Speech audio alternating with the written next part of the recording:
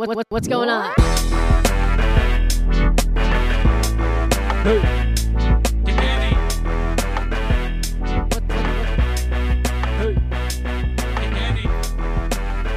Welcome back to another episode of Nonprofit Missionary Podcast.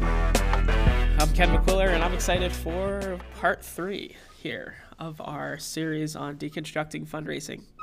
I hope this has been helpful as just a fun way to kind of looking at fundraising in a different light, because I feel like sometimes it could be really, really challenging and really, really daunting. And today I'm going to focus on that, how one of the things that I've learned is that fundraising is not a stumbling block to ministry, but also it's a ministry in and of itself.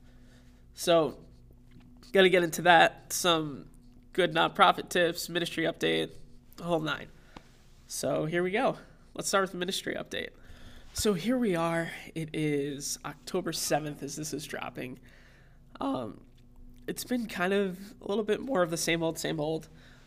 One of the bigger things coming up next weekend is Eliana's birthday. So we're gearing up to have some family in town and also have a fun party. We're doing a costume party since she was born right before Halloween. So that's going to be fun. We, last year, our costumes weren't really fully fleshed out. The kids were.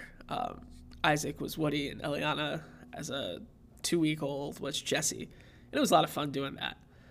But it'll be nice to have the whole family in town, but then also us as a family doing a group costume. So we're excited for that. Learning Center keeps ripping and rolling. We have a work day scheduled for the tavern tomorrow. So it's going to be, we're still kind of just pushing along, doing our thing.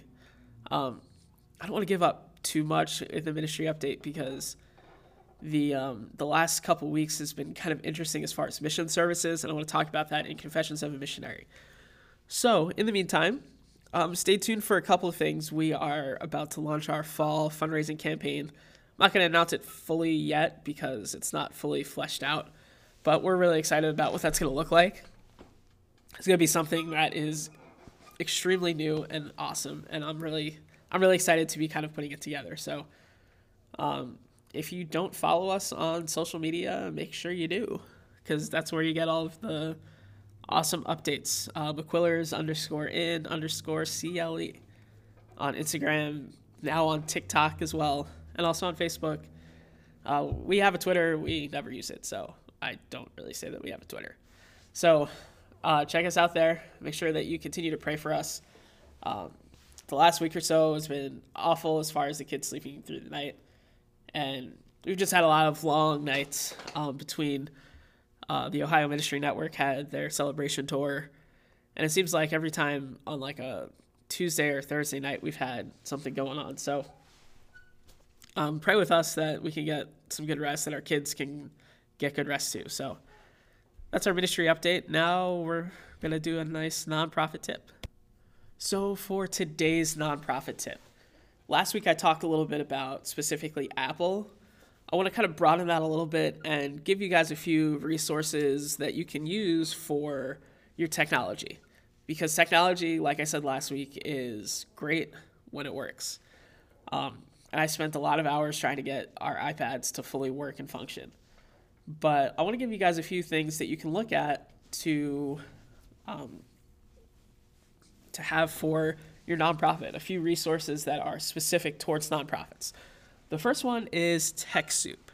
TechSoup is a website that works with a whole bunch of different tech providers to give software and equipment to nonprofits at a very discounted rate. So some of the things that you can get off of them, first, I'll start with QuickBooks. You can get QuickBooks for $75 of an administrative fee as opposed to the $400 throughout the year that it would cost. QuickBooks Online too. I'll just throw that out there. So there's that. Microsoft 365, you get a certain amount of subscriptions for a very discounted rate. So I think it's usually around $150. I believe all you have to do is pay like a $9 admin fee. You can get like printers. We've looked at possibly purchasing a printer through HP for nonprofits that's connected to TechSoup. They have a bunch of PCs on there too. So there's a lot of different things that you can look at. I would encourage you to go and register. The only thing that you really need is your determination letter, kind of like with any other type of nonprofit thing. So check out TechSoup. They have some good software. As far as fundraising software, I haven't seen anything, but I'll get to that in a second. Next is Apple. I mentioned it last week, but in more detail. So look at part 2 of deconstructing fundraising if you want like kind of a full-blown detail-oriented account on Apple devices. But I'll just say again, Apple Business Manager, if you set that up, you also register your account as a nonprofit, you can purchase Apple products through that portal for tax-free. So you can get, like, let's say you want an iPhone for your business. You can use that. And it can also be remotely managed through your own personal server. You can also get iPads and other devices like AirPods. If you want to do like a giveaway where you're giving away an AirPod, you can spend less on it because you don't have to worry about taxes. Or you can find a I don't know if they do refurbished AirPods, but even like iPads, iPhones, things like that. So check out Apple Business Manager. And last, kind of mentioned it a couple minutes ago here, fundraising software. One of the things that I've always had an issue with is finding really good, affordable fundraising software. I remember when we got like the first few checks from Facebook and they mentioned Network for Good. I had seen one of their pretty cool resources and then got like their sales pitch. A Network for Good has really awesome fundraising software, but it's also like, I think $100 or $150 a month. So you're talking a lot of money for fundraising software. I've looked at Little Green Light a little bit. Little Green Light seems to work pretty well. People have mentioned Salesforce a lot. I've heard it in school. A lot of like forums that I may follow on social media, they mentioned Salesforce. Salesforce for me really never worked the way I wanted it to. I think if you take the time to like learn the software, which like we're talking probably about 10 hours worth of work, then yeah, it could probably work pretty well for you. But I did find us fundraising software that is for free and also is free for the donor if they want.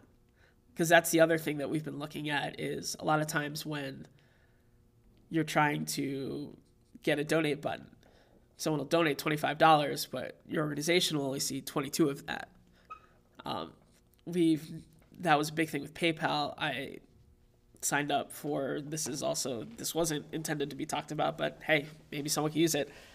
If you have a PayPal account, make sure you look up PayPal Giving Fund, because they offer nonprofits, if you qualify, not every nonprofit, not every 501c3 qualifies, just as a disclaimer. If you register for the PayPal Giving Fund, you actually can get all of your donations without any fees attached to it. So there's that. But if you're looking for a fundraising software where you can create fundraising campaigns, you can do peer-to-peer campaigns, and also volunteer coordination, send out automated thank yous for anybody that gives, check out Zeffy, Zeffy. Zeffy can kind of offer all of that. And when people donate to them, technically it's free, but the person that's giving has the option to donate to Zeffy to continue to operate as is. Now, just for anybody that may be looking at it, it's not default to be free. It's default to like 18% or whatever it may be. But you can choose not to donate at all. So technically it is free. And either way, if someone says, I'm going to give $20, you're getting $20, even if they end up paying 25 as opposed to 20 or whatever they may be. So check out Zeffy. I'm still new at it, so I can't say, oh yeah, this is the most amazing thing ever, but it's at least something to check out. We created a peer-to-peer campaign, kind of, once again, teaser from our ministry update, and it seems like it's working pretty well, and it was pretty easy to do. You could also have like a full page where you could have several options for monthly gifts or one-time gifts, and it could also tell you like the specific, you can create it so that it tells the specific impact. So check it out. There's a few different things to help you with your technology, because even though I know we're past COVID, still doing stuff technology is still really important. All right, so let's talk some deconstruction here.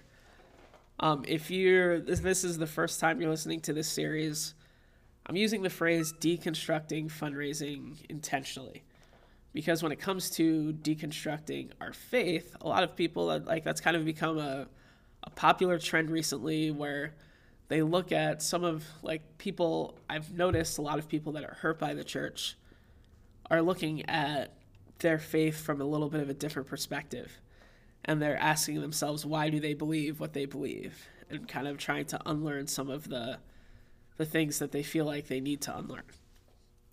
So with me, the last, especially over the summer, but the last few weeks here, last few months, I'd been doing a lot of deconstructing of fundraising, because the traditional way of fundraising seems to be a little bit daunting for me. First of all, as a U.S. missionary associate, I never really had that time where I was just itinerating, which I know some people that's especially if you're a world missionary, that's kind of what you do. But I'm also doing the work as I'm fundraising. But then also it just seems very impersonal and very well, this is not fun at all. And that kind of leads me a little bit more into what my topic is today. Fundraising is a lot more than just the stumbling block to ministry, because I feel a lot of times, whether you're talking a faith-based nonprofit, whether you're talking a non-faith-based nonprofit, whether you're talking as a missionary, it kind of seems well, we really want to do this, but money is in the way.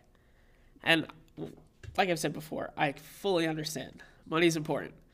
Money makes your nonprofit, makes your missionary do what they can do. It's very hard to offer programming and to minister to people when you don't have enough to put food on your table, or you don't have enough to pay the bills. So it is important. Fundraising is a ministry, though. It's not just something that's stopping you from ministry or is getting in the way of ministry. Because the bottom line is, as a missionary, as a nonprofit leader, you have to kind of look at how you approach people in kind of a dual role. Yes, you are ministering to the people that are coming to you. Another phraseology would be your clients. So I'll use us as an example. So we minister to the inner city of Cleveland. We minister to children here at the Learning Center. However, we also minister to our donors and those that give. And not only those that give their funds, but their time and their talents, as well as their treasure. So, it's important to remember that the people that are giving to your ministry, they also have needs. Sometimes I think of the pastors that give to missions on a regular basis. You know who probably is the most underserved group of people? It's not just nonprofit leaders, but also pastors. How often do you hear people checking in on their pastors to see, hey, are you okay? Or some of the struggles that they may deal with on a regular basis. There's a lot of different things that pastors struggle with. And that's why the rate of pastors resigning from ministry is so high, and suicide rates continue to climb, especially like in a climate like now, where I think even like a year and a half ago, when the whole debate of COVID was so huge and whether you should open, whether you should close, and half the church would want you to open and the other half would want you to close. And then the race issues where it just becomes a very big political and just a very volatile situation. And like there are some churches that were like ripping at the seams because of it. So like pastors have needs too. And also like a lot of times you think of, what do you think of like those big time like major donors?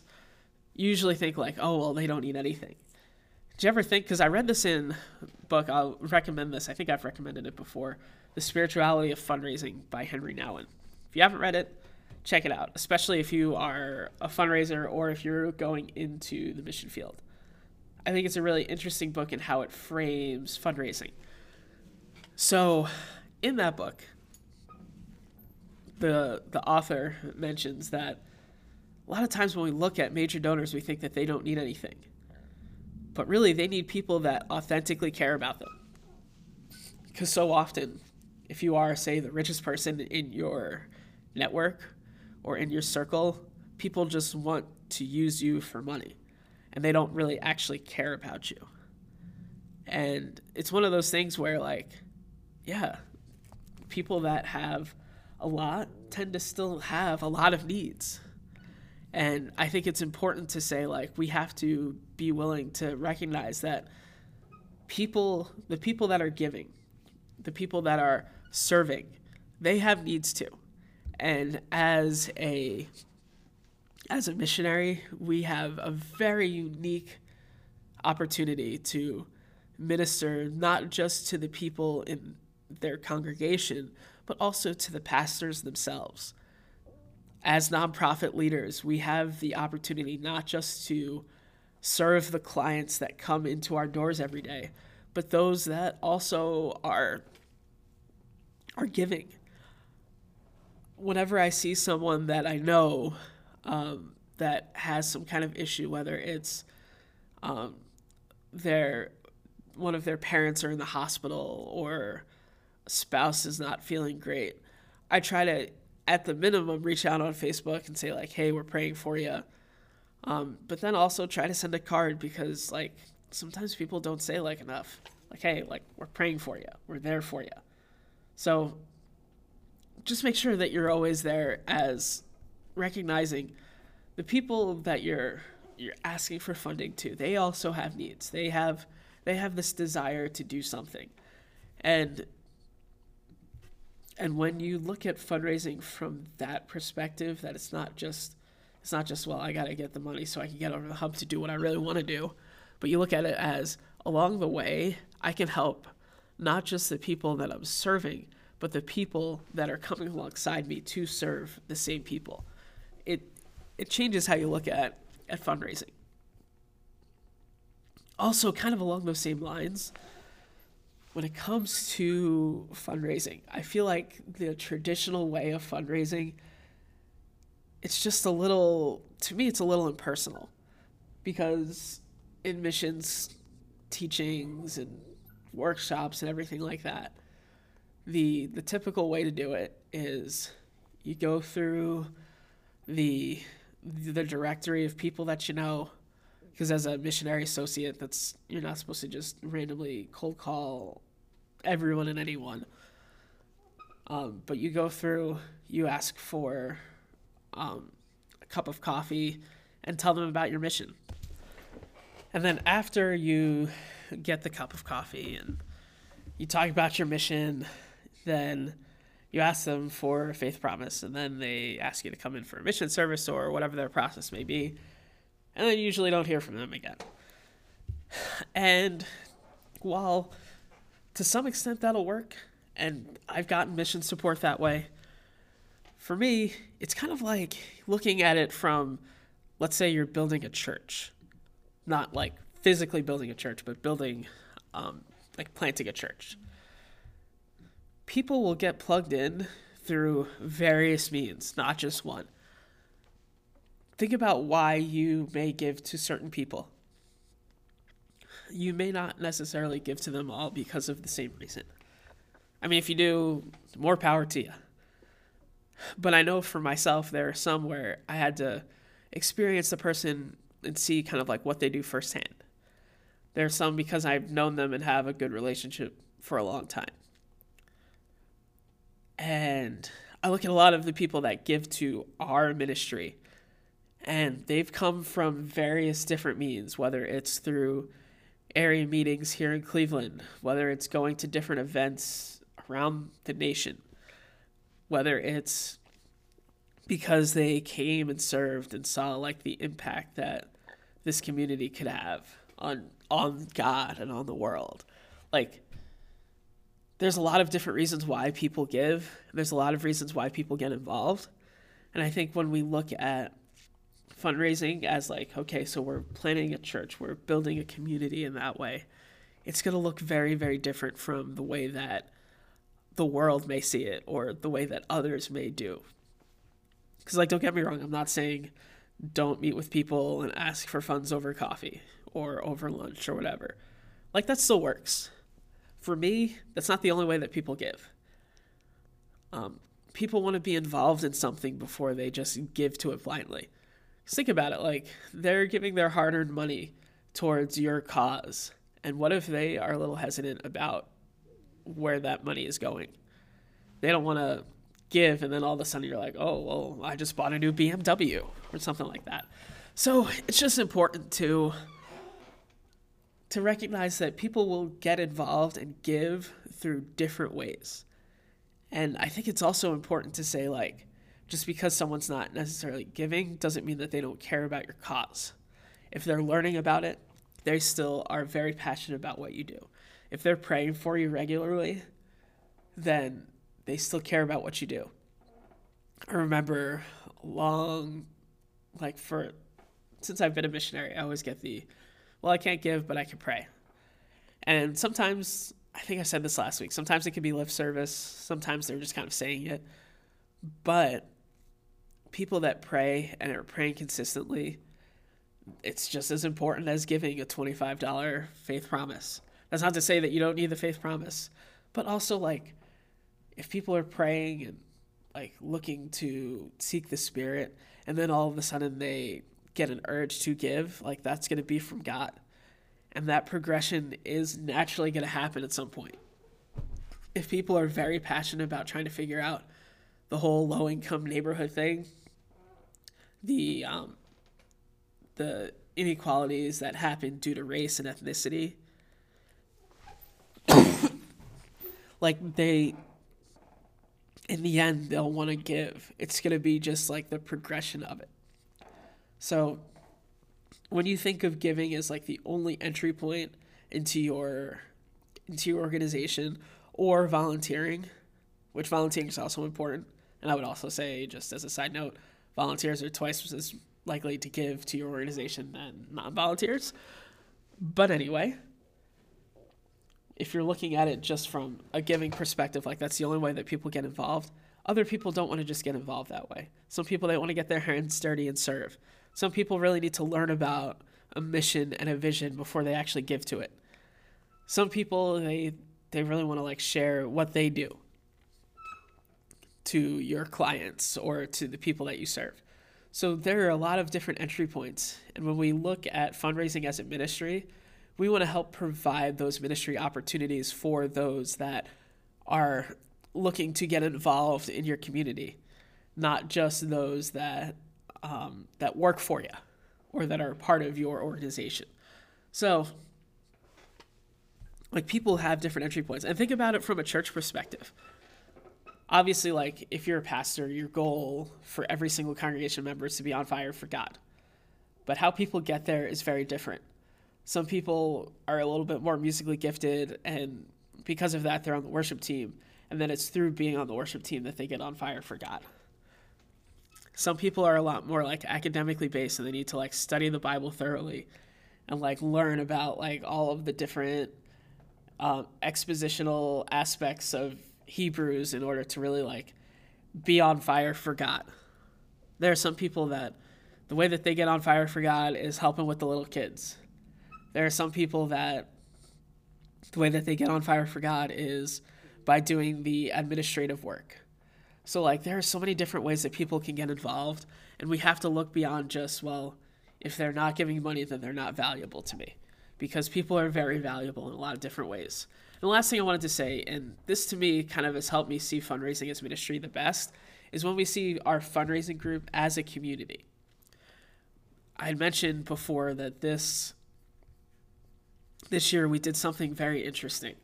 We started a fantasy football league specifically for the Learning Center, where everyone paid like a small fee. The winner gets half of the joint prize, and then the other half gets donated to the Learning Center. And it's been fun to kind of build community, because there's been a lot of guys that I've reached out to that, like, they love football and kind of lost touch with them over the years, or like we kind of text casually, but like kind of in these last couple months here, like, we've grown a lot closer. Like, guys have been praying for each other, sending just encouragement texts, kind of sharing a little bit more about like what they've been up to. We've had a couple of Zoom calls. It's been really fun. And I think more than anything, it's important to kind of build that community, because once again, the people that are giving, it's not just about them giving. It's about being part of a community, being part of something that's going to last, being part of something that helps encourage someone. So fundraising in all is a ministry. It's not a stumbling block to ministry. It's not something that's getting in the way. So with that, I want to just encourage you, like, if maybe going and getting coffee is something that could be intimidating for you, find ways to make fundraising fun. And I know that's a horrible pun, and I don't care. Like, doing fantasy football to me was a lot of fun. And like, it's part of one of the things that I love to do. We've had a couple talks about possibly doing like a wiffle ball tournament. Like, that's something that, like, I would love to do. It just makes it a lot of fun.